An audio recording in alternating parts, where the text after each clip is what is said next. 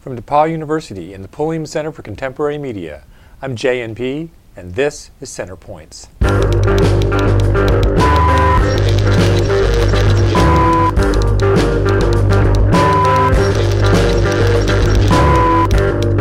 Joining me today is Rick Horowitz, an award-winning editorial writer and commentator whose work has appeared in newspapers across the country.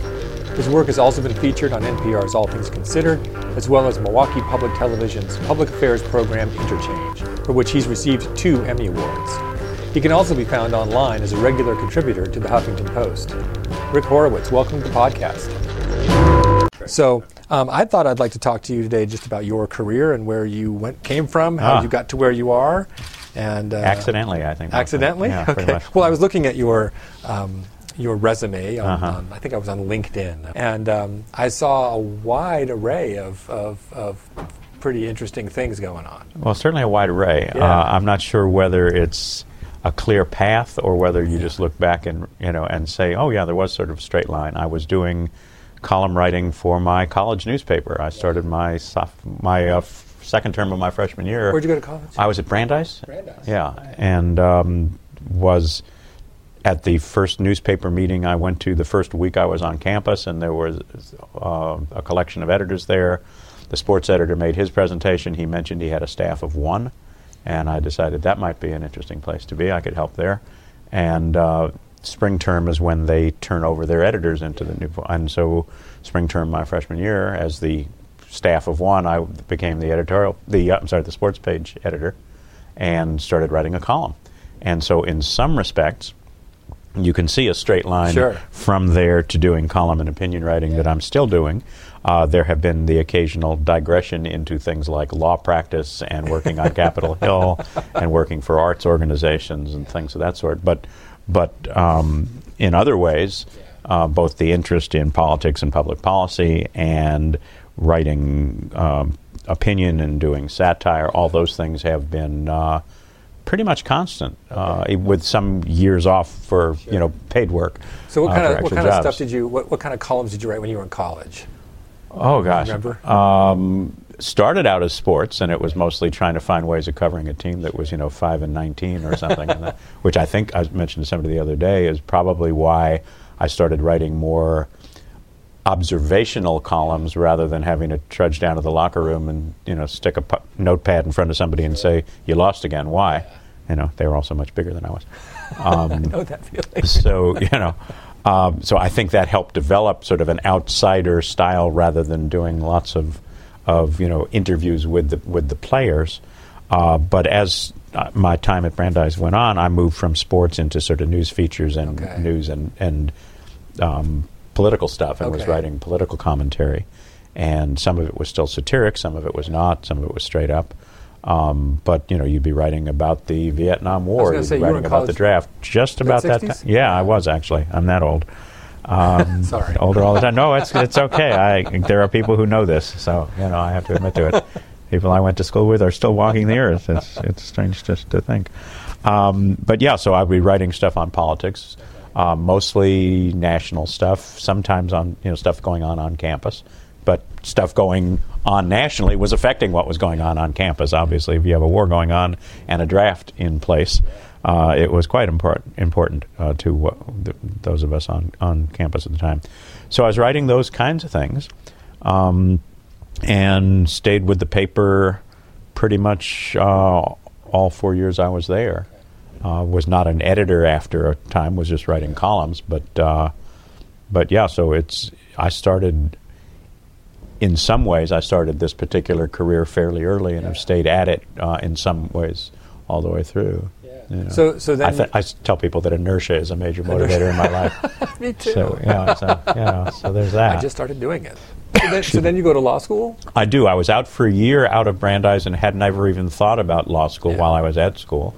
I went to work for ABC Television in New York for a year, doing ratings and demographics and doing promotional material for them, working with the ratings, the Nielsen ratings and the ARB ratings, and putting together information that would allow ABC salesmen to sell spot advertising time, is what it was called, to advertisers by saying, we appeal to younger viewers. We have a higher percentage of the kind of viewers you advertisers want to get, and writing those kinds of things. So this is like the Fred Silverman years at ABC? I think it was just ahead of that, or just at it. You're good at this. Early yeah. 70s.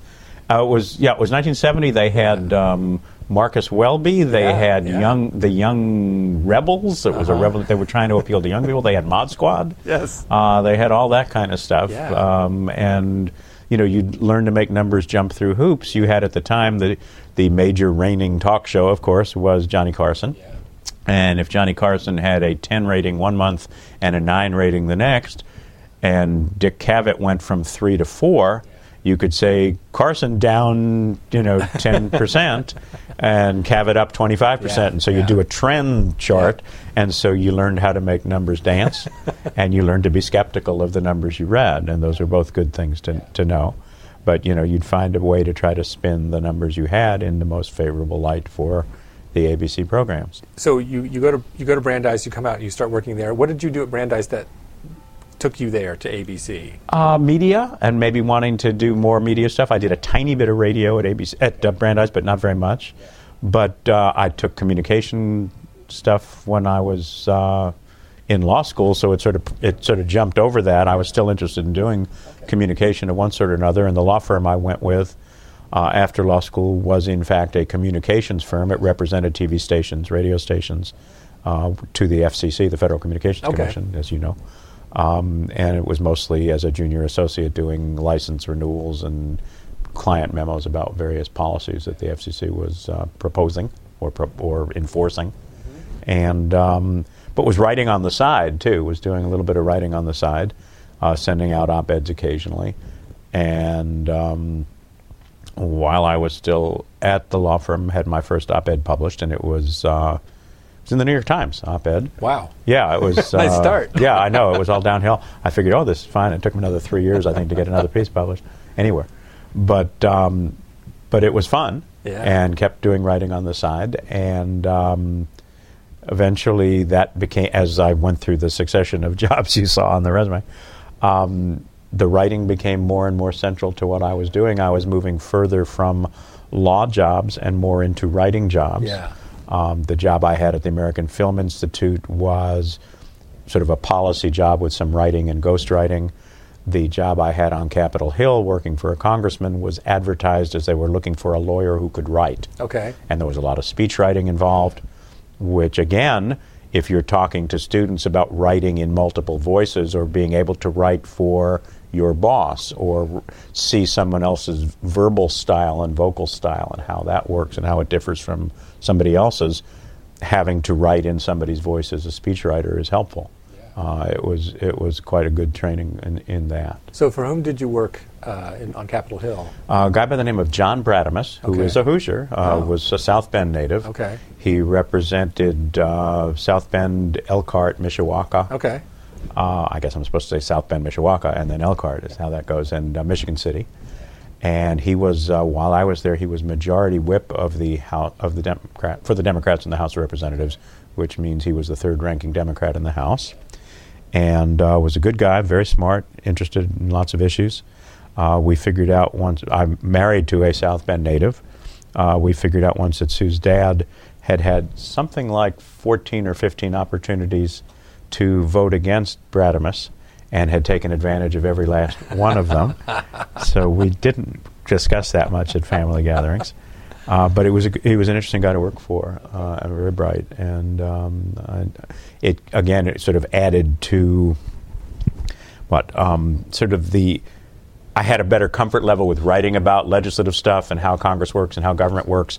And not that I was an expert, and not that I did lots of, sources close to the speaker today indicated that, but I understood, the basics of how the process worked, and I think that made me better at writing about it, whether I was writing straight stuff or satirizing it.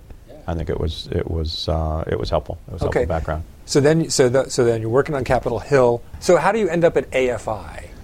In L.A., right? Well, no, actually, I was at their D.C. office at the Kennedy Center. Right. Okay, that's right. I visited out in L.A. once for them, but it was a brief tenure, but mostly what happened was I came to the attention of the director of AFI because I was writing a speech for the congressman to give at AFI, and was working back and forth with staff, and one thing led to another thing, and they invited me over, and we hit it off well, and that became, after being let go from one of those jobs, having lost a personality conflict with somebody who didn't have personality, but that's, wound up catching on with AFI as a special assistant. It was a short-term thing, like 10 months or so, and again was writing on the side, writing more. When that job ended, when the funding for that thing ended at AFI, I was already writing on a fairly regular basis, writing columns mostly, occasional feature pieces, and again, inertia. Kept doing it and found myself getting published more frequently and establishing a regular roster, growing roster of clients, primarily op-ed and editorial, but also some feature pages, Sunday magazines, back when there were a fair number of Sunday magazines that ran columns, and kept doing it. And it became what the biggest bulk of my career has been, was doing opinion writing. I added TV to that some point down the way after I'd moved to Milwaukee. The Milwaukee Public TV was doing a show, it was sort of a magazine show, and had me do the occasional essay for them, sort of in the Andy Rooney slot at the back end of the thing. And that show lasted just 1 year and was canceled to the immense displeasure of the 11 people who'd been watching. And then they put together another show called Interchange, which was your basic public affairs talking heads show. Yeah. And again had me sort of in the Andy Rooney slot at the back end of the show for a couple of minutes, and occasionally as filling in as guest host, but mostly doing the commentary. And that I've continued doing even after I ended the print column a couple of years ago. Continued doing the TV, and added instead some college teaching, some consulting, some working with newsrooms. The newsroom stuff actually predates that, but doing more of that. Taking on some other clients with organizations and things, doing writing and editing for them. So I'll shut up now. No, you said you ended the print column. Yes. So you don't write.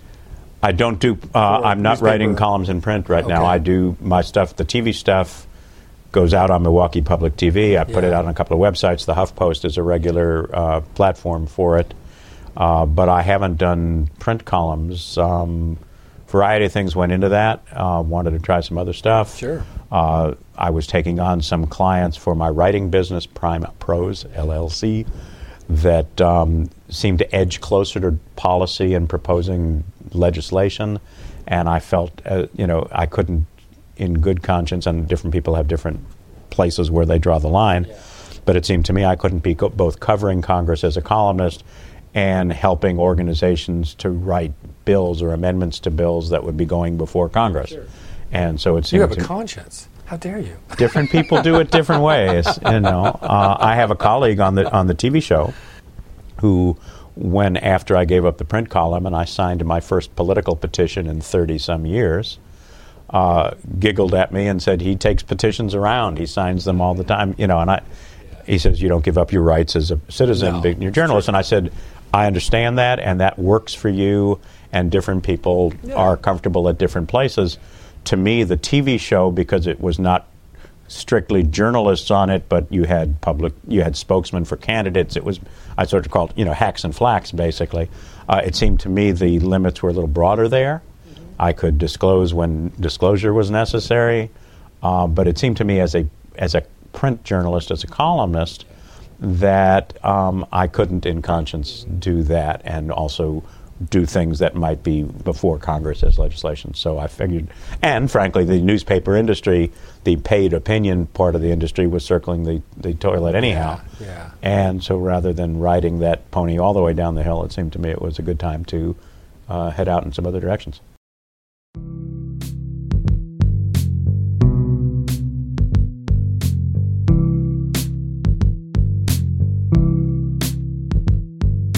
So your primary column writing was about politics? Primarily, it was lifestyle and politics. Okay. Over the years, it became more politics, and for a variety of reasons, including the fact that the TV station wanted it to be strictly on the news, and so it seemed to me it was a better shot to be writing the print stuff on things that I might also repurpose, as they say, for the TV. Yeah. Did you find the transition to television easy, difficult? What were the challenges? I mean, because that's a whole different beast. A couple of things. One, I'm shy, or I was, and so that was difficult. Two, the writing is even shorter. I write relatively short columns, about 600 words, 625, and as fast as I talk, even, you can't do more than about 425 in the 2 minutes they give you. And 2 minutes is considered long for commentary at the time I started. Sure. Now you've got, Rachel Maddow doing a 10-minute, 12-minute spoken introduction, likewise from some of the other folks. But at the time, 2 minutes, according to my colleagues in the field, was a long time. And it's only 400 words. So you had to learn even more brevity than you did before. You had to write slightly differently because you might have to take a breath. Yeah.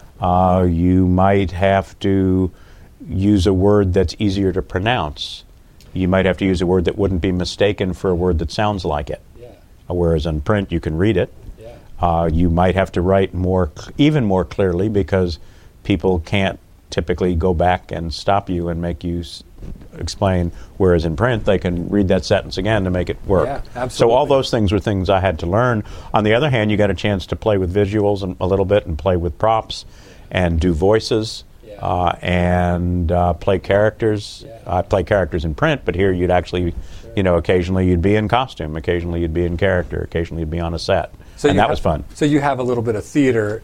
Found out I did. It was a surprise to me. Yeah. That was different. I wasn't expecting that. Now you also talked about satire. Now yes. You also do satire. Much of what, not all, but much of what I do has a satiric bent to it. Yeah. So we brought you here to DePauw as yes, the Kilgore thank you counselor. for that. Thank you. Thank you to the Kilgores.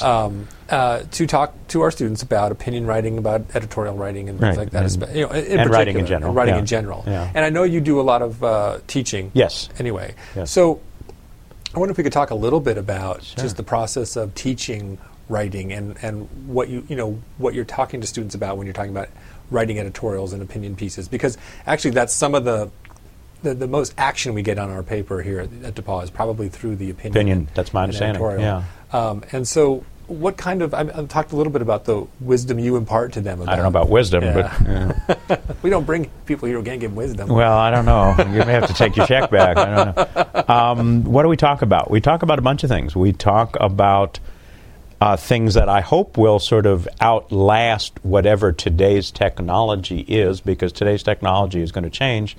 A lot of what's up there now, Reddit and Instagram and things like that, are things that were not necessarily up and running when these very kids were even in high school. Gosh, yeah. And so the technology is going to change, the platforms are going to change, but my hope is to get folks thinking about and asking themselves the right kinds of questions. Yeah. Who are you writing for? What are you trying to accomplish? What information will be useful to doing that for that audience? How do you assess the information you're getting? Is my opinion about something worth caring about if I don't know anything about that subject? Why should you pay attention to me? What will be persuasive? What will be logical? All those kinds of questions. Those are values that it seems to me are important whether you're writing into the bottomless web, or you're writing on Twitter and you have 140 characters to make your point. If you're writing to somebody who knows all about the subject, you can shorthand it, you can use acronyms, you can use the terminology in the field. If you're writing to a general audience, how do you adjust what you're writing to get them to understand what you're talking about? So those kinds of considerations. A lot of it I call the writing you do before you start writing. I'll ask, how long does it take you to write something? And the trick in that question is not just what's the something, but what do you mean by writing? Yeah, good point. Before your fingers ever get near the keyboard, I argue, there's a whole lot of stuff you can do and should do to make the writing part, the fingers on the keyboard, more effective, more efficient, more successful. I find that students, when I'm teaching writing, have a couple of hang-ups. One is that first they start writing too fast. Yeah. They just start writing, and then they think that's going to be the finished product. The second thing is they sometimes get scared to write because they feel overwhelmed. And so finding that middle ground, which is doing the research, getting yourself ready to go. And sometimes what you said is the first option, which is basically sit down and throw it out onto the page, is a good way to get over that hump of feeling afraid to start, so long as you realize that what you're putting out there is merely the starting point. And that now that you've got all the raw material out there, now comes the difficult part of assessing and organizing and sorting and getting rid of the not so important stuff so the important stuff stands out. And I share with students quotes from everybody from Georgia O'Keeffe to Jamaica Kincaid to Miles Davis about the importance of leaving things out. And that more is not always better. So once you've thrown it all onto your screen in answer to your first suggestion, now you come back to your second suggestion. Now you got to go think through what you've just put out there, and that's fine. Part. Yeah, but that's so hard too to start. I know I do it as a writer. I fall in love with some idea or something I've written, and it takes me forever to realize it. Well, it just doesn't fit. What's that old line? Kill your babies. Kill your babies. Yeah, I mean, kill your darlings. I think. Kill your darlings. Yeah, the things you feel most passionate about in your writing, may be the things that are in the way of the piece. Yeah. But are things that you're so committed to, you love so much, that you're turning the piece into knots and pretzels to try to save that thing. Exactly. And getting rid of it then clears the field and lets you write an actual smooth flowing piece of work. And it's hard to do because they're your darlings for a reason. You like them. It seems like it could be particularly problematic when you're writing opinion pieces or editorials because you're clearly writing from a motivated position, right? Rather than, this is my job and I have to cover this story. Rather, this is something I want to write about. I feel strongly about this thing. Yeah. And then your responsibility is to your reader, why should you feel strongly about this thing? What have I said other than, I used an example in class today, I assume we can say this on a podcast, where I wrote the words, that sucks, period. Okay, that's opinion. Is it sufficient? Yeah. What is missing there? Aside from the headline telling you what particular thing sucks, but why? What's my case? What can I do to persuade you to share that opinion with me, assuming I have knowledge, expertise, experience, an interesting way of describing it, an interesting argument to make, a point of view you hadn't thought of. Why should you go with me? Yeah. And you as the reader have to assess that. I as the writer have to say, what do I provide you to convince you that that's a reasonable position to have. Yeah. So my feeling strongly ought not be reason enough for you to come around. I say to the folks in class today, if I say this thing, Johnny Jablonski is the greatest snowboarder in the world. Okay. If you're writing a piece or wanting a piece about mountain climbing, the fact that he's the greatest snowboarder in the world, I've made him up, I don't know who he is, doesn't matter. Also doesn't matter if I know nothing about snowboarding, my opinion on who the greatest snowboarder in the world is really worthless to you. Whereas somebody who's a snowboarding champ and has covered the field or done it herself or himself, that might be an opinion worth listening to. Why is my opinion worth listening to? I have to make that case each time out. Yeah, I don't know.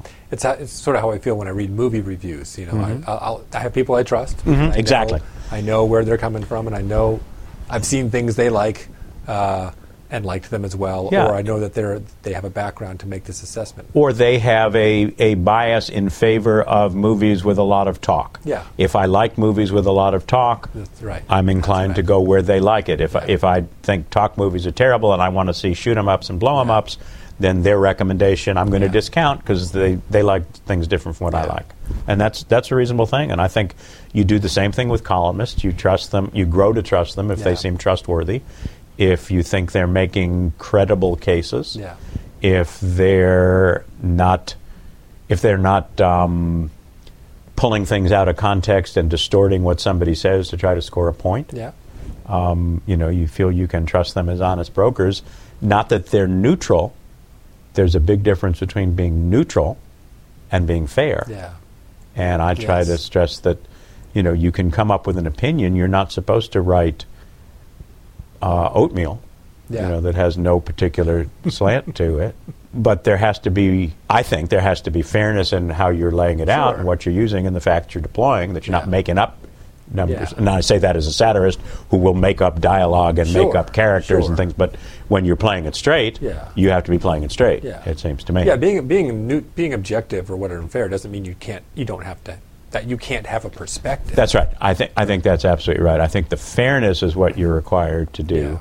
But by definition, opinion writing is your position on a particular matter. Often it's a matter in controversy, or you wouldn't be writing about it. And as a consequence, you're going to tick off some percentage of the readers pretty much without fail. It may be a different group each time out, depending on how varied you are in your opinions and what subjects you cover. But you're going to have that as a consequence, and you learn to live with that. So dealing with people who disagree with you. Yes. So now you're putting yourself out there. This is how I feel. Yeah. What's the role of the columnist in responding to or dealing with people who criticize? Now, obviously, people are going to criticize you from positions that are out in way past left field. Right. But then there are those people who are going to say, no, they're going to come at you with a reason. I will try to respond to them. Sometimes when they write, they will include names and occasionally even phone numbers. Once in a great while, there'll be a name, not a phone number, and I'll go look up the phone, find the phone number. People tend to be stunned. Occasionally people would call in the past when I was writing the print column, and they would be absolutely stunned to have it, because I don't have a staff in an office and, Mr. Horowitz is on. I pick up the phone, I say, Rick Horowitz, and you sort of see this surprise there. And they sort of come to realize that you're a human being too, and that's helpful. And hearing them out is helpful, that you are reminding yourself they're human too. Sometimes all they want to do is be heard out, and if you can have the conversation, listen to their reasoning, explain what yours was as well.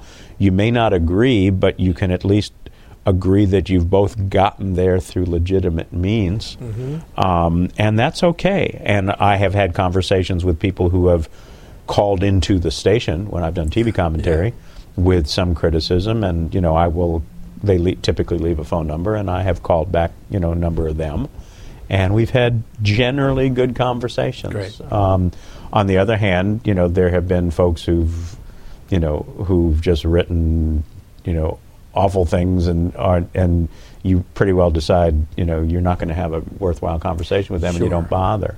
But if people are willing to be reasonably civil in their criticism, I'm glad to hear it. In the same way I tell class, question me, challenge me. Don't take everything I say as gospel.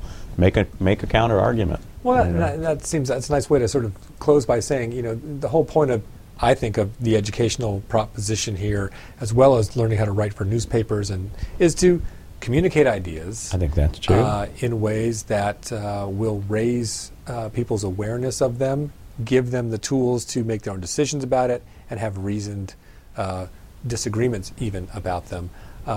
And I think we lose sight of that sometimes in the rush of getting things done, and the hand-wringing about where the newspaper industry is going, or the news industry is going, or media is going. But that's the core of it right there. And if we can keep that in mind, I think that's right. I think that's right. That's why we bring people like you here. Well, I'm delighted to be here. Your students have been fun to work with. They ask terrific questions. Great. And they're willing to challenge, and they want to see, how does this work in that context, which is great. How do we apply this thing we're talking about over here? What happens with this if you change that factor? And that's terrific, and that's lots of fun. And I'm picking up as much from them, I suspect, as they are from me. And the pizza's been good. So, the pizza's always good. Yeah, thank you for that. It's a college campus. You can't have There you go. Pizza. All right. Well, thank you so much for agreeing to talk to me. Thanks for coming here. And we'll hope our paths will cross again. Our paths will cross again. Terrific. All right, take care. Thank you. And that'll do it for another edition of Center Points.